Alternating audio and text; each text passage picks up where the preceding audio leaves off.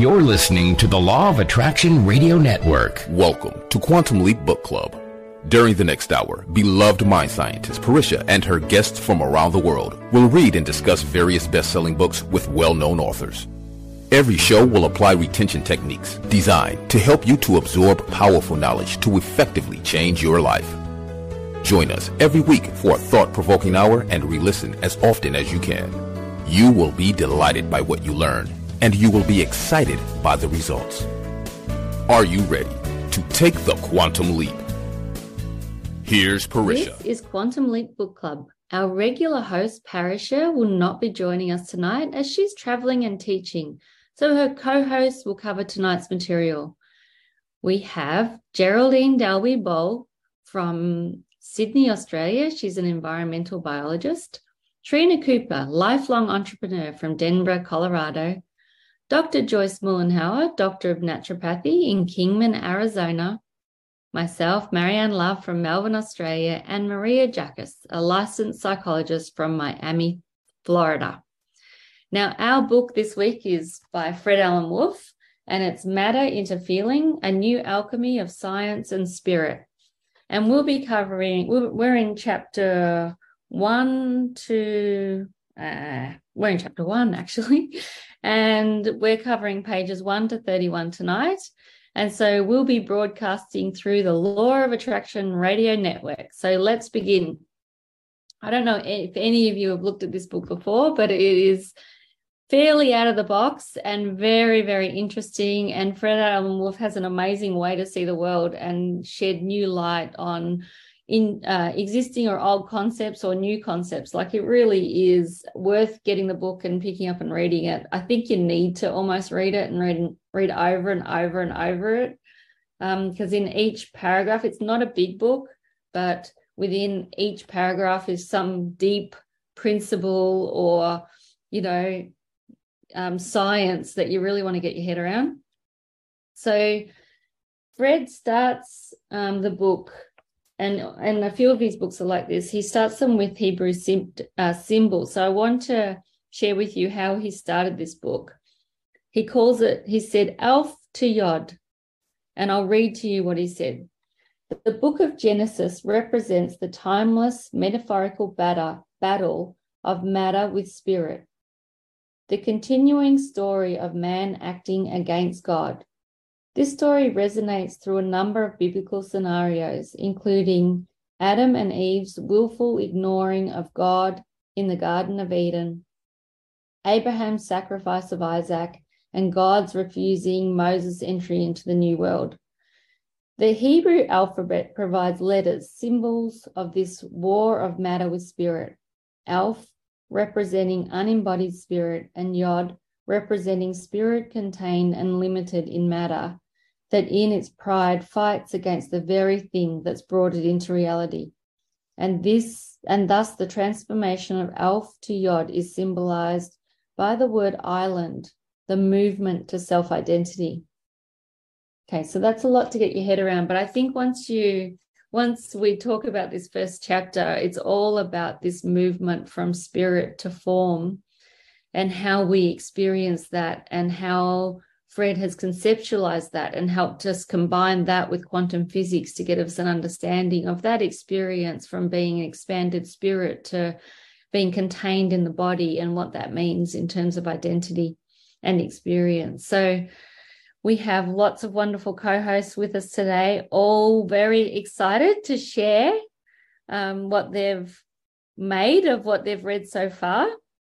So this week we have Geraldene Dalby-Ball leading the charge.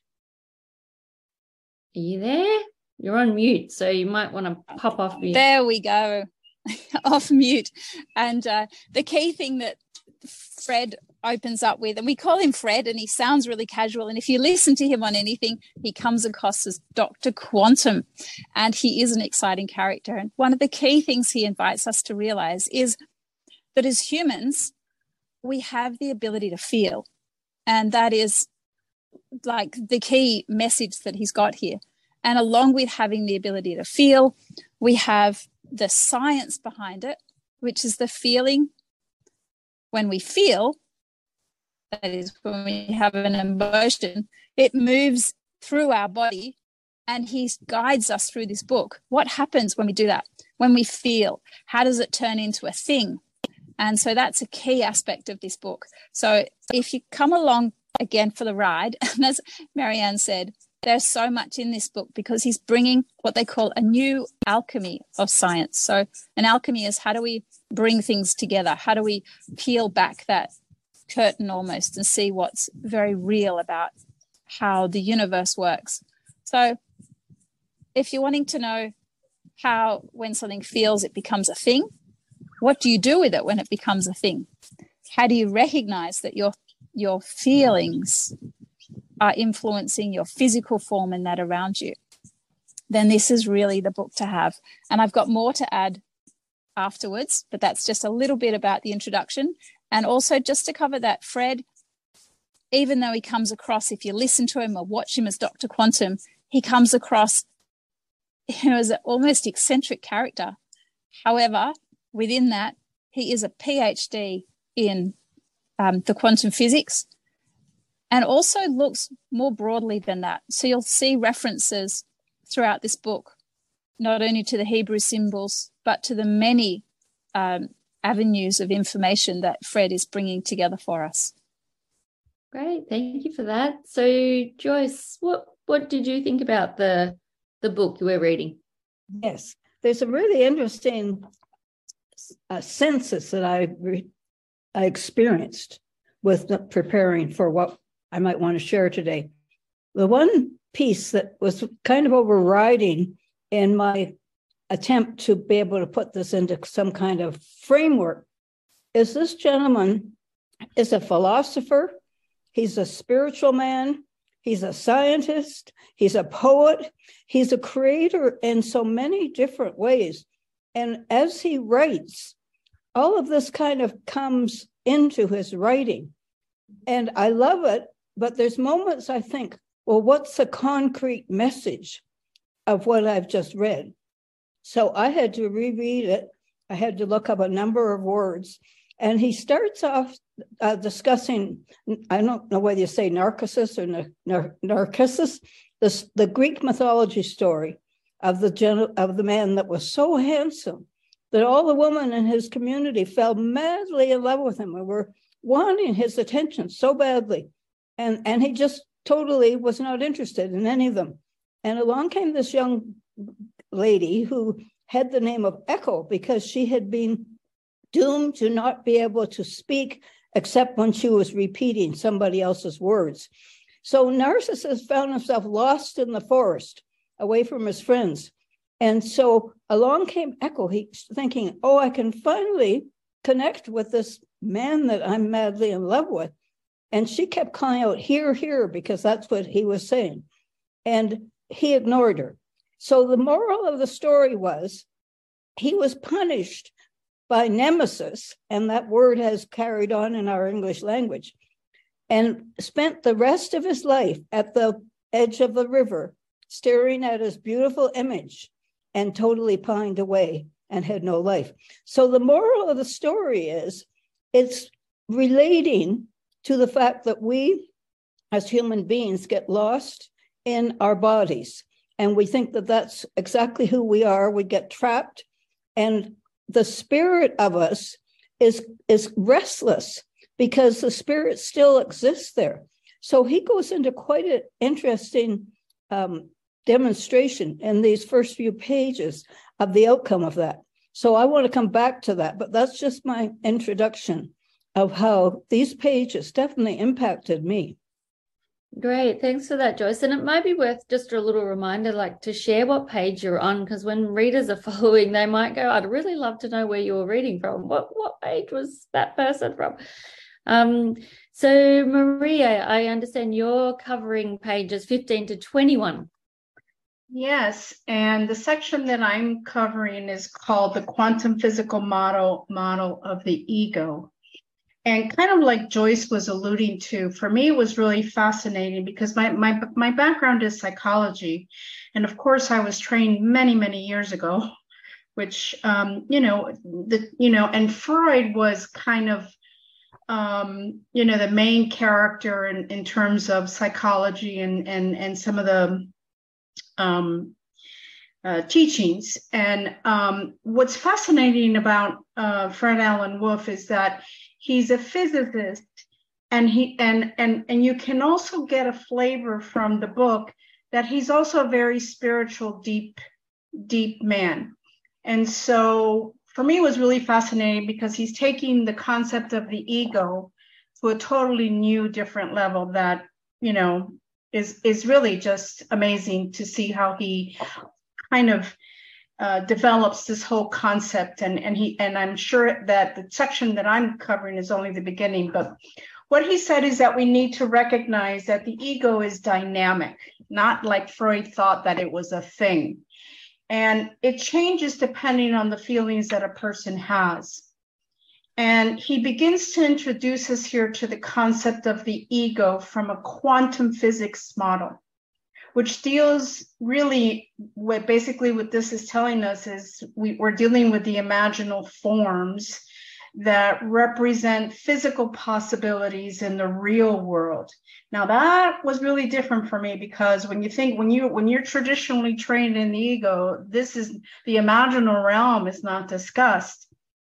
So this model then represents mental forms that represent psychological possibilities. Now that's really important to understand and keep in mind as we go through this book, because those possibilities that we may feel when our egos are involved in any life transaction that we may be experiencing is really important.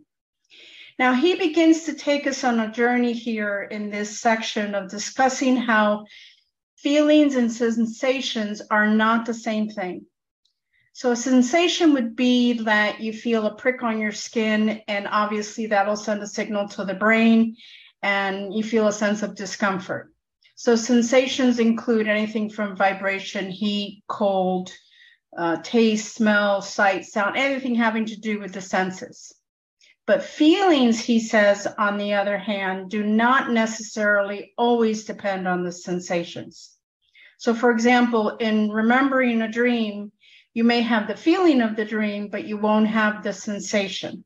So he does kind of make these distinctions and goes a little bit into detail that, and you may want to read that into, further reading. He also begins to, which was a really fascinating part for me, is he begins to get a little into the chemistry of feelings by saying that feelings produce electrical charges in the boundaries of the nerve cells. And these in turn cause bodily sensations. Now here he gives the example, of something like someone is at a funeral and they're experiencing a great sense of loss, and then all of a sudden they'll start laughing, okay? As a sensation that is, being felt. So it's really important to keep in mind, the differences that in this section he kind of makes between sensations and feelings. So he goes on to discuss the issue of the ego, and we see that the ego emerges from transformations he makes that connection with the bodily sensations. And this is what I found fascinating, because this connection is not made in traditional psychology. The ego is thought of as this abstract or concept that in the mind, and Fred Alan Wolf is making the connection of the ego to the bodily sensations. So the ego doesn't exist in the brain, is what he's saying, as contrary to what Freud originally thought. He's making the connections and he goes into detail and expressing how even the cells and the cell membranes, they're making a change. And he expands on this concept even more by saying that every cell has an ego. And when I read that, it was like, oh my gosh, imagine what that means. Every cell in not only our bodies, because he's saying any living entity has an ego, animals, plants, amoebas. So he's expanding the concept of ego to go just beyond what was traditionally thought as the ego. And that for me was really fascinating and exciting to read about. Now, he finishes this section by bringing in the concept of the observer effect. And we've talked about before in other books that we've covered on this program about the observer effect here. And that when we're talking about the ego, he says, it's the transformations that we have to consider the effect that the observer has on it. Meaning that when we observe something, we collapse everything into that particular thing that we are observing. Then with every observation that we have, there's going to be a complementary observation, he says. And he says that what causes these choices to be made comes from within and is constructed from the id, which he discussed earlier in the chapter, and then it gives rise to the ego. And to further discuss the ego would be to our next host to cover that section. So I'll leave that to our next host. Thank you, Maria. That was excellent. Very well described. Making complex. Very complex concept. Very complex. You made that, very user-friendly. So thank you for that. So the next phase of the book, page 21 to 28, he talks about pretty much the illusion of the ego and how we get lost in the illusion of thought, thinking we are each thought. So we get lost in the experience of pretty much our feelings and our sensations, intuitions, and thoughts. And he refers to that as Maya's game.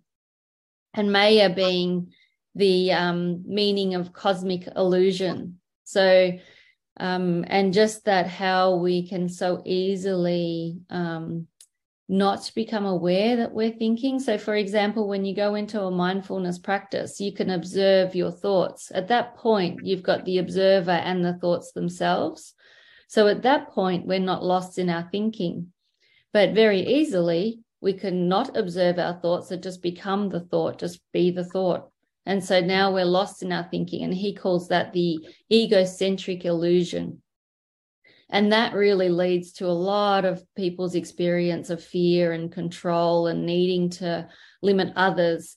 Because we believe we're separate, the ego has the experience of separation. It believes it's separate and it believes it's time limited.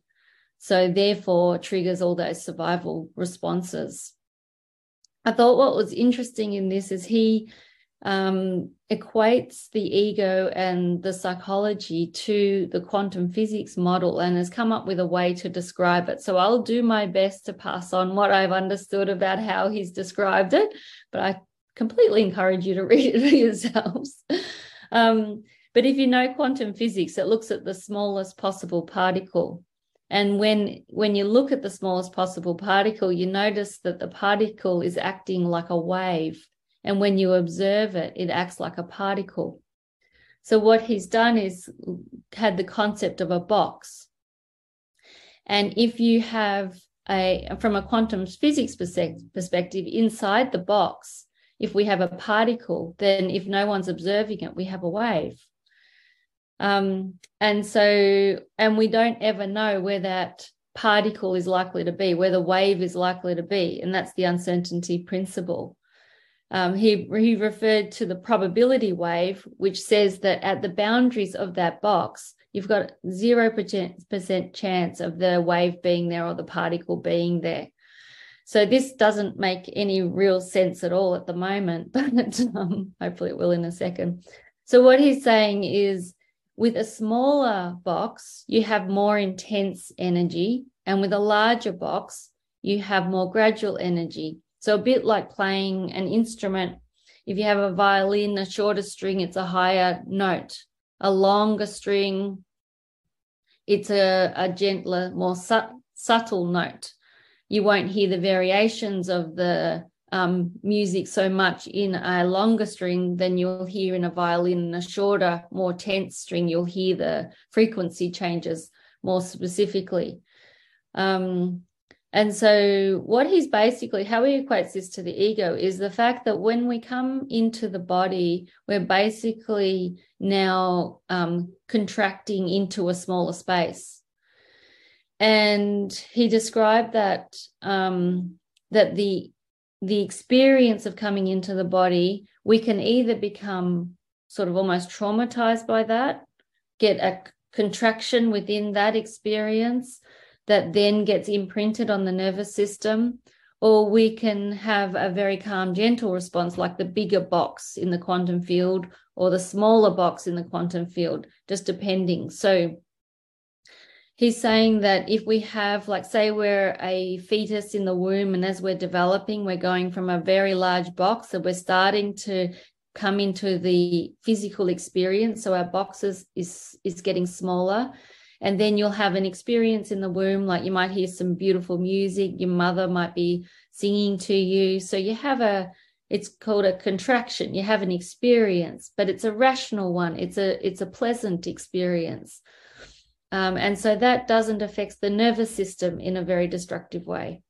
But let's say you have really nasty noise and it's like a contraction. The mother's contracted, she's uncomfortable, and the fetus becomes now uncomfortable. You call that a more traumatic experience, or there's a memory associated with that that's painful. And so now that affects the contraction within the box, which is the physicality of the fetus coming into the world. And so as we start to have experience, our experience gets more and more contracted because we tend to have more and more uncomfortable experiences.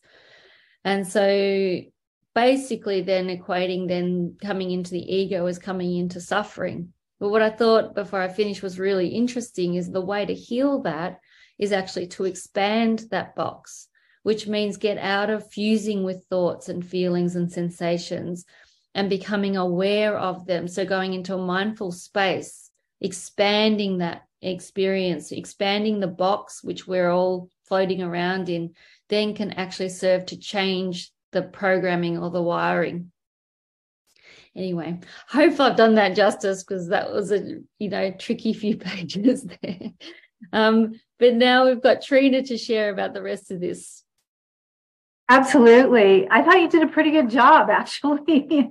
There really are, in the book, Matter into Feeling, there's actually some graphics and stuff. So you really need to go out, because he does give you pictures. And if you're a visual learner, it's really good to be able to see the pictures that he has. So I'm going to cover a little bit from about page 28 to 31. And the idea, again, imagine the box. If the box contracts and gets smaller and just creates a smaller box that looks just like the other one, almost like a little mini-me, and there's no change in the form, no change in the pitch, no change in the energy, then it's actually pleasurable. And that's what Marianne was explaining, that it's a pleasurable experience. But if that box or that container, that space changes in shape, then it becomes very, what he calls, irrational. So you have the contraction that's considered rational, which really, it deals more with the pleasure. And you have the one with the changes that are more painful. They're called irrational. So this irrational contraction brings us to pain, suffering, a feeling of listlessness. Yet at the same time, our ego, it almost has a primal drive to separate itself from everything else, to contract into this small little space and not be connected. It even has this idea that, survival of the fittest. But in surviving of the fittest, it tries to become an individual, and it becomes so contracted, it's hard to create new memories. And that's the one thing that we have to understand, is that this contraction helps in recording memory. Yet, if we get too tight into the memories that we have, like we've learned in so many of these other books, it's really hard to change. It's really hard to break out of that painful place. And as Marianne said, we really need to expand. In order to create new memories, we need to expand that box. We need to be allowed the space. And as she said, with meditation, relaxation, learning new things, we need to be able to open up. And you hear people say that. I'm feeling so trapped. I feel like I'm in a box. Or you may say, I'm feeling so open. I'm feeling so alive. And everything is new and the experiences are wonderful. So we have to expand in order to create this pleasure, in order to open this space to learn more. And then as we learn more, we contract it into a memory, and then we can expand again to take in more. Now, the author actually talks about that we can even experience like rolling sensations or something as we move into these expanded spaces, which is perfectly fine and it's good. And but the thing to stay really focused on is that the pleasure is in this smooth expansion, where if there's spikes of tension with an irrational contraction, too much change, too much in a short period of time, not being able to fully immerse yourself in it or understand it can really become painful. You can become angry. So there's one other part in here that he calls the physics of ego, of the body's quantum ego, the island of feeling. He uses that little quote, no man is an island. However, the island formation must occur for memory to exist. So we almost need to be separate in order to have memory. However, we really aren't alone. We're really connected all the time. So our body's nothing but a gigantic memory bank with all these cellular surfaces that are taking in the information. They're expanding and contracting with what we learn and what we know and the experiences that we have. But just like those particles in the box, if it gets too tight, if it gets too warped, we're going to feel the pain and the pressure, where if we can keep it expanded, we can learn and it can feel a lot of pleasure. So same way, this is how it works in the nervous system, how it works in the body. And again, he goes back and reflects on the fact that the ego actually comes from the id. And you can think of the id as God or spirit, the field, whatever you want to think, but the ego comes from that place. And it chooses the states that it wants to observe and what it wants to remember. So again, we're walking through this where we've become an individualized self, and we operate through these contractions and expansions. And it's really up to us. It's really up to our awareness, our consciousness, our mind to make the choices on what we want to do. So that's kind of what I wanted to share. Very good. Well, that now opens the lines up for anybody that has some more thoughts and more ideas you'd like to share with everyone. Yeah, let me start with that, kind of to share, to kind of help people of how I, because this is a really, really deep material when you begin to really get into it. And this whole idea, like Marianne was addressing the box and Trina was addressing the expansion and contraction. You know, from a personal experience, what I have found is in the meditations that we have been taught by Grandmother Parisha, by going into the blackness. If you think of it as when we're contracting and we're focusing on the body, we're thinking that we are the body. So that's kind of like the contraction. Then we're in, you know, what he was saying is we're in pain and suffering.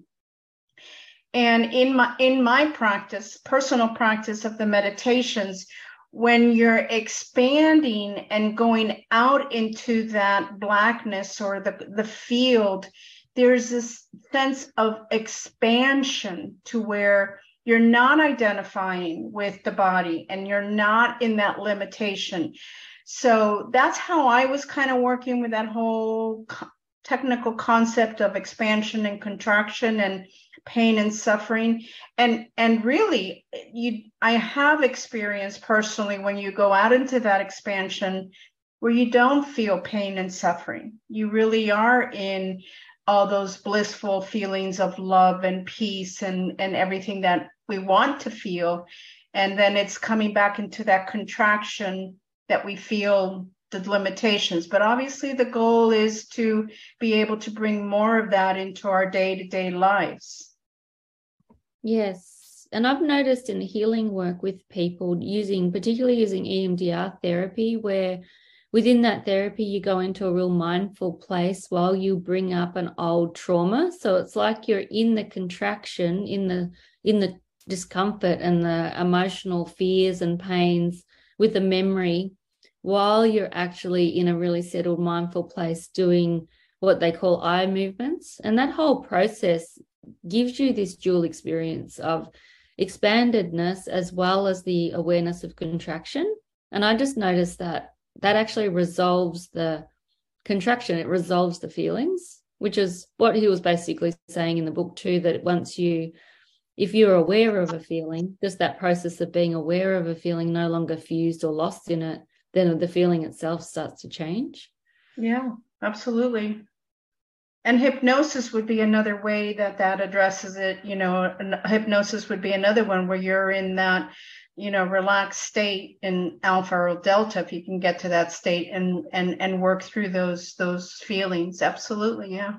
Yeah. And they're now introducing a lot of drug therapy that gets people into very expanded states, and finding that that's having an effect as well, the amphetamines and things. Yeah, we could go into a whole discussion about that, about all the different... Yeah, the whole conversation. That's a whole different conversation. Oh, yeah. Yeah, it is. Who else wanted to share? Happy to add a little bit more. That's Geraldine in Sydney, Australia. And they mentioning that prior to this book, there's another book that Fred Alan Wolfe wrote called Mind into Matter.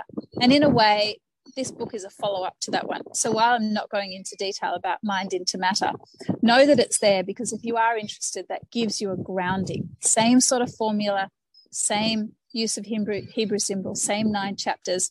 And part of that idea with the 9 chapters, which we have again this time, is to do that introduction with the Hebrew symbol, as you heard Marianne share with us at the beginning there. And what's here is that we've looked at, in that previous book, they've looked at like how do you think things, sense things, move them into physical being, where here it's almost that, I'm not even going to use the word dichotomy, because it's not that they're two different things. It's what he says is sometimes the struggle between our physical self and our spirit self. And so this book is actually a how-to guide of moving ourselves from what could be seen as an island into a movement towards self-identity. So the 9 chapters take us through that. And it is that pushing through of resistance. And as Marianne and Maria both mentioned there are different techniques that help settle that, so that your mind can be in a place where there's other information that it's working through without needing to fight it. Because he does suggest in this book that resistance between our spirit, our soul, our purpose, whatever someone might want to say it, our old programs, and our physicality is definitely there. So it reminded me of what Grandmother Parashar often says, is that phrase of who's talking? Is it our body cells? Is it an actual thing that we've consciously chosen to do? So as you journey with us through this book, through the 9 chapters, through the Hebrew letters, which are now being combined to take us on a movement, the whole thing is this is a movement of that process of how we can make peace with the matter and spirit and realize that we have this self-identity that we can discover, which then lets us know we're not actually individual. So that's have a look at both books, Mind into Matter, if you're interested as well.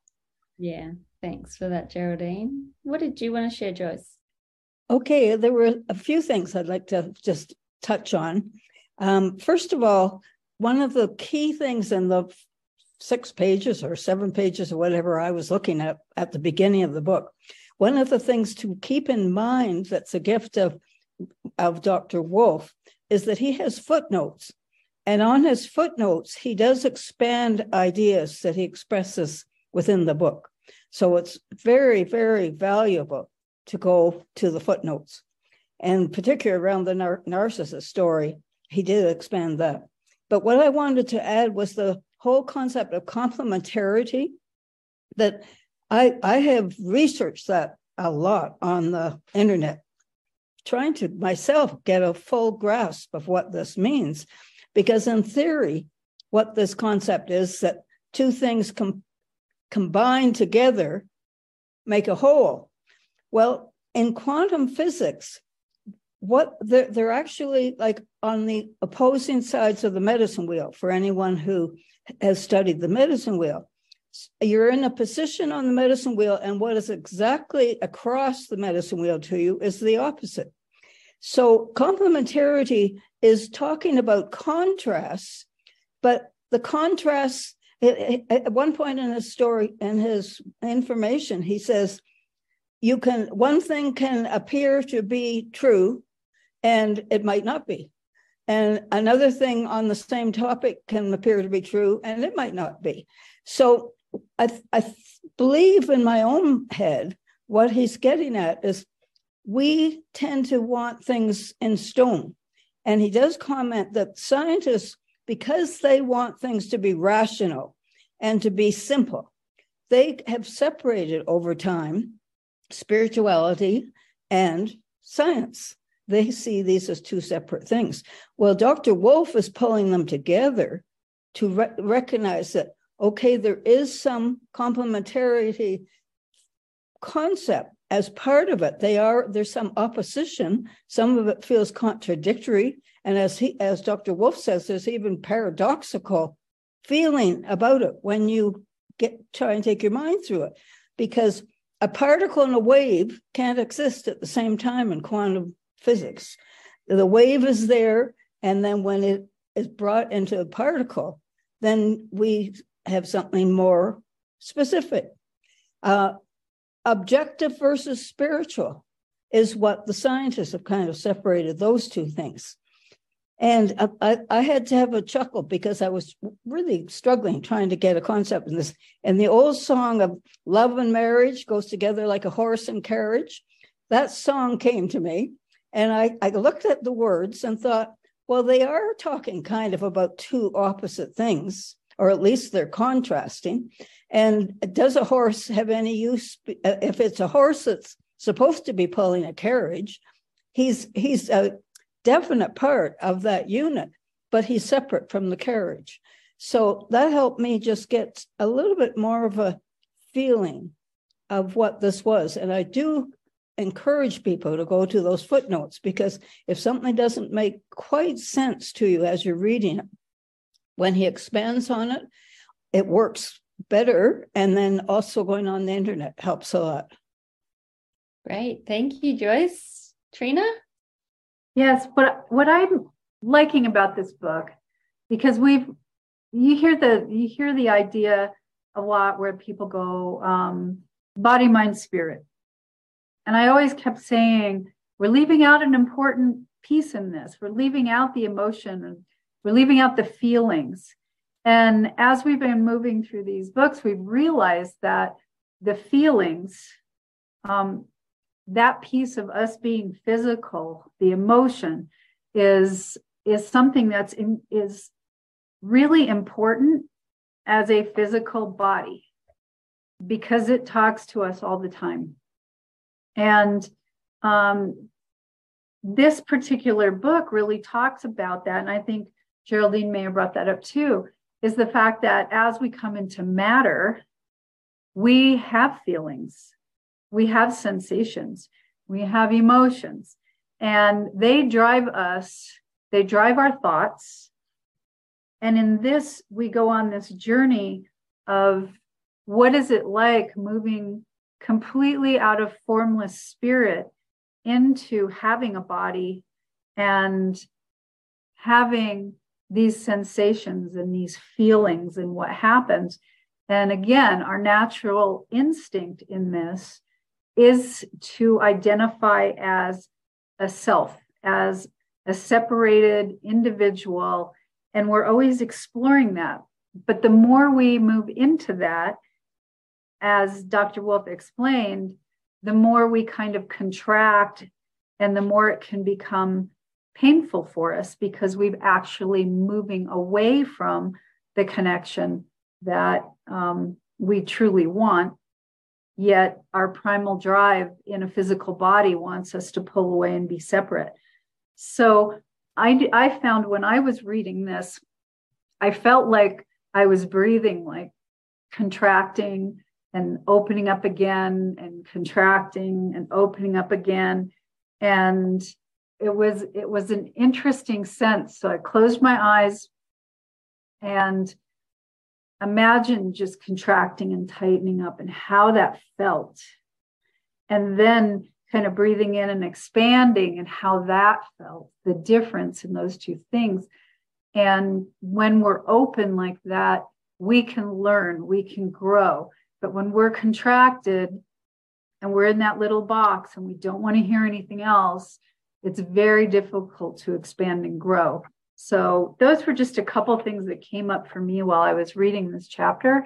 And I'm just finding this book fascinating because even though it's been on my shelf for quite a while, it has been shelf knowledge, not self-knowledge. So now I'm taking it in. Yeah, good one. And I think just it's interesting how he talks about the feelings and different from sensation, and how we can be at peace with our feelings or not based on our thinking. And it's important to think about, because he gives a really good example of two people having sex, right? And so if you're just in the experience and it feels good, I mean, you're just in the experience, you're not even thinking about interpreting the experience, you're just in the experience of the sensation, then you can have an awesome time. But if you start to then think about the experience, like, I wish my partner would do this, or doesn't quite feel like that. Now you're in this sensation as well as the feeling, and the feeling may not be as good. It might be conflicted with the sensation. So it brings to light how complicated we can make life by buying into our thoughts and by not observing and questioning our thoughts, by letting them run and just get lost in that illusion of thought and sensation, and thinking that's all one and the same and that it's out of our control. It's just there. It's just what we think. It's just how we feel. It's just who we are. All of that, so not true when you actually look at it's just a thought. And a thought, when it's in conflict with sensation, becomes uncomfortable. But when it's complementary to sensation, then it's a good, pleasurable experience. So we're riding that wave with everything that we do. Jump in, Joyce. What would you like to say? Sure. Just to build on with what Trina has shared about the sensation of contracting and expanding, and what you've just spoken of on thoughts, I was happy to see that Dr. Wolf very clearly shared what we do understand from many other books that we've studied, that with negative worry thoughts, that's when the contraction happens. And with the complementarity concept, that's the opposing side to positive thinking. And so Dr. Wolf does make the statement of go with as much good mental habits as you possibly can with positive thoughts. And then that contraction expansion becomes mostly expansion, and life is very different. So at moments he talks in pretty normal language. If anybody is feeling like this is all kind of complicating, he does throw in some pretty straight comments. It's such a relief when he does that, when he brings it back to something you can go, oh, yes, I totally understand. I could think positive thoughts and feel better. I can do that. We can all do that. And you see the intention behind his writing, like he's really trying to help people feel better. in life and understand themselves as human, these big expanded spirits having a human experience, having a body experience. Yeah, I can add to something that Joyce brought up, that this whole concept of complementarity, that from a practical sense of how we can begin to apply it. And Joyce, you beautifully brought up the whole idea of the opposites, and he talks about that in terms of opposite feelings. And you brought up the concept of how Grandmother Parasha has taught us to look at on the medicine wheel, the opposite, sitting on the opposite end of the medicine wheel. And I think from a practical sense, for that we can apply what he's talking about here in terms of feelings and sensations, is that, for example, if you're going through a very difficult time in your life, if you have an event that is very difficult in your life, and you apply this perspective of complementary, or just looking at a circle, which is the medicine wheel, and you have this negative emotion, which would be contracting, and you just think that on the opposite end has to exist, which would be has to exist the opposite, which would be the positive feeling, a feeling happy, which then you bring into that, then the observer, it depends on what you observe on, okay? That becomes a very practical tool to begin to work with our feelings and emotions, our sensations when we're in the physical body, like we've been talking about, to be able to have a choice of what you focus on. Is that, and Grandmother has always said to us, you can't have love if you don't have hate. You can't have night if you don't have day, the opposites, so I think that Fred Alan Wolf is, when he talks about, the whole concept of complementarity, this is what he's talking about. So that was a wonderful example, Joyce. Thank you. Yeah, it certainly brings peace to the human experience, thinking that we do live in a field of opposites and that we're navigating them. It makes it less personal, that it's my experience. It's actually the human experience. We're all actually experiencing fundamentally the same thing. Did anyone else have something you wanted to share? This is Trina. There was another little piece that he talked about in order to make things more pleasurable. And he talked about the memories, that if there's pleasurable memories and you're dealing with a task or something, like he gave the example of music. Music is something that makes you feel good, to put the music on and listen to it and have it in the background while you're working on something, because it will help you open and expand and be able to take in more data and more information. And there's probably something that he said when he's writing, if he gets stuck, he likes to watch old movies, because they bring to him this sense of nostalgia or feelings that he had of a good time, a better time, or something like that. So that was an interesting, little real life tip that he gave us, to actually move to the other perspective, that find something that you really enjoy or love or whatever, and have it there to help you expand so that you can experience things greater and you can get yourself out of the little box you've locked yourself into. So that was on page 28. And I just thought that was a great little tip that he used. Absolutely. Give it a go, Geraldine, again. I think Trina covered some of it then, which was terrific. And it was that concept of whatever we are feeling, because we've come from a formless state into form, into the physical form. And along with that, we've come into feeling. So the feeling is intrinsic to the human part. So it's definitely a good thing, all good things, feeling up, feeling down, all the rest. He gives an observance, though. He says, knowing that, what were you before you became the physical thing? Were you the egg in your mother? Were you the sperm in your father? Were you part of what your grandparents were, or before that? And it becomes a point where one viewpoint of that is You were a formless thing that now has form.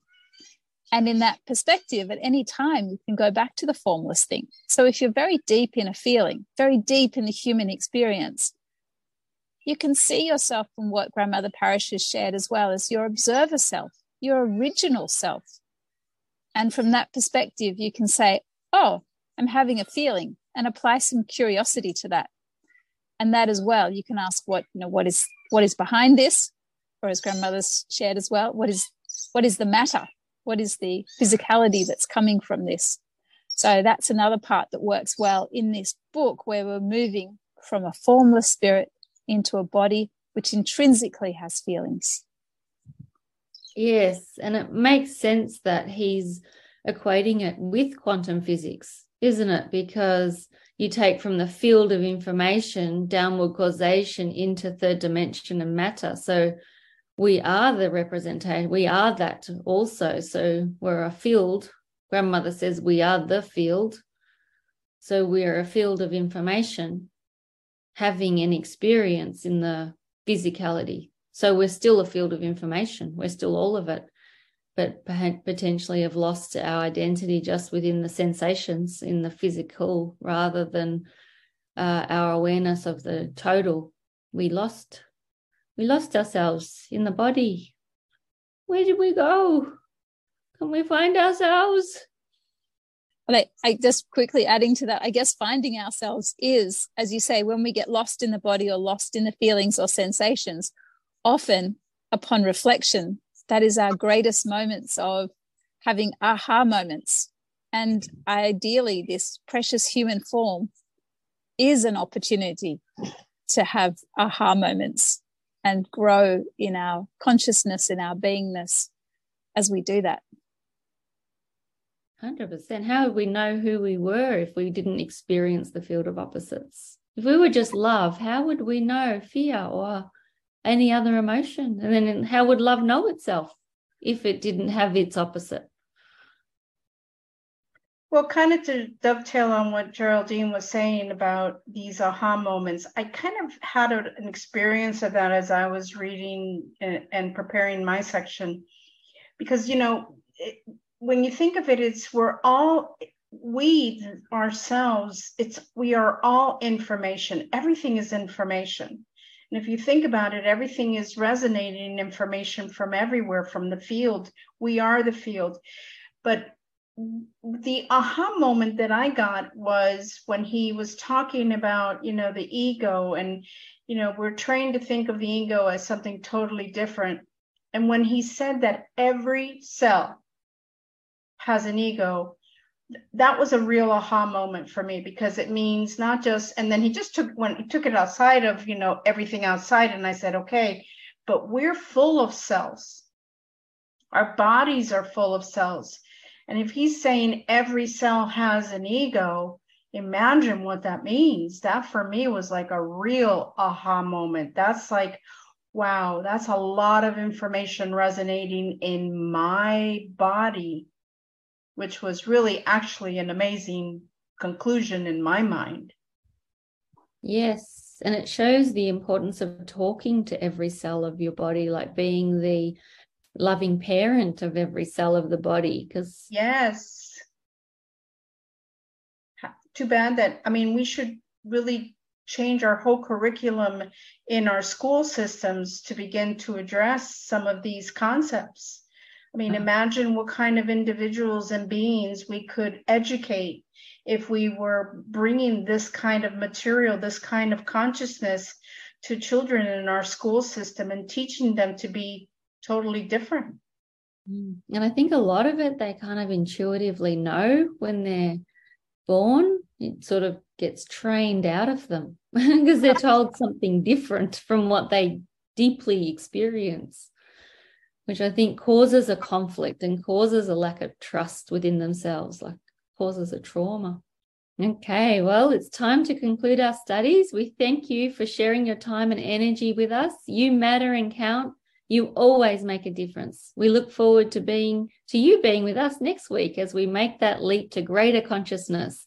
Have a powerful week and allow your light to shine, and always all good things to you. OCO. Thank you for listening to Quantum Leap Book Club. For more information where you can contact us, go to loaradionetwork.com/quantum-leap. Have a great week. Hello, it is Ryan, and we could all use an extra bright spot in our day, couldn't we? Just to make up for things like sitting in traffic, doing the dishes, counting your steps, all the mundane stuff. That is why I'm such a big fan of Chumba Casino. Chumba Casino has all your favorite social casino-style games that you can play for free anytime, anywhere with daily bonuses. That should brighten your day a little. Actually, a lot. So sign up now at ChumbaCasino.com. That's ChumbaCasino.com. No purchase necessary. VGW Group. Void where prohibited by law. See terms and conditions. 18+. If you own a vehicle with less than 200,000 miles and have an auto warranty about to expire or no warranty coverage at all, listen up. CarShield has a low-cost month-to-month vehicle protection plan that covers more parts than ever. Visit carshield.com/audio to find out how you could pay almost nothing for covered auto repairs. Drivers who activate this vehicle protection today will also receive free roadside assistance, free towing, and car rental options at no additional cost. Get your free quote today at carshield.com/audio. That's carshield.com/audio.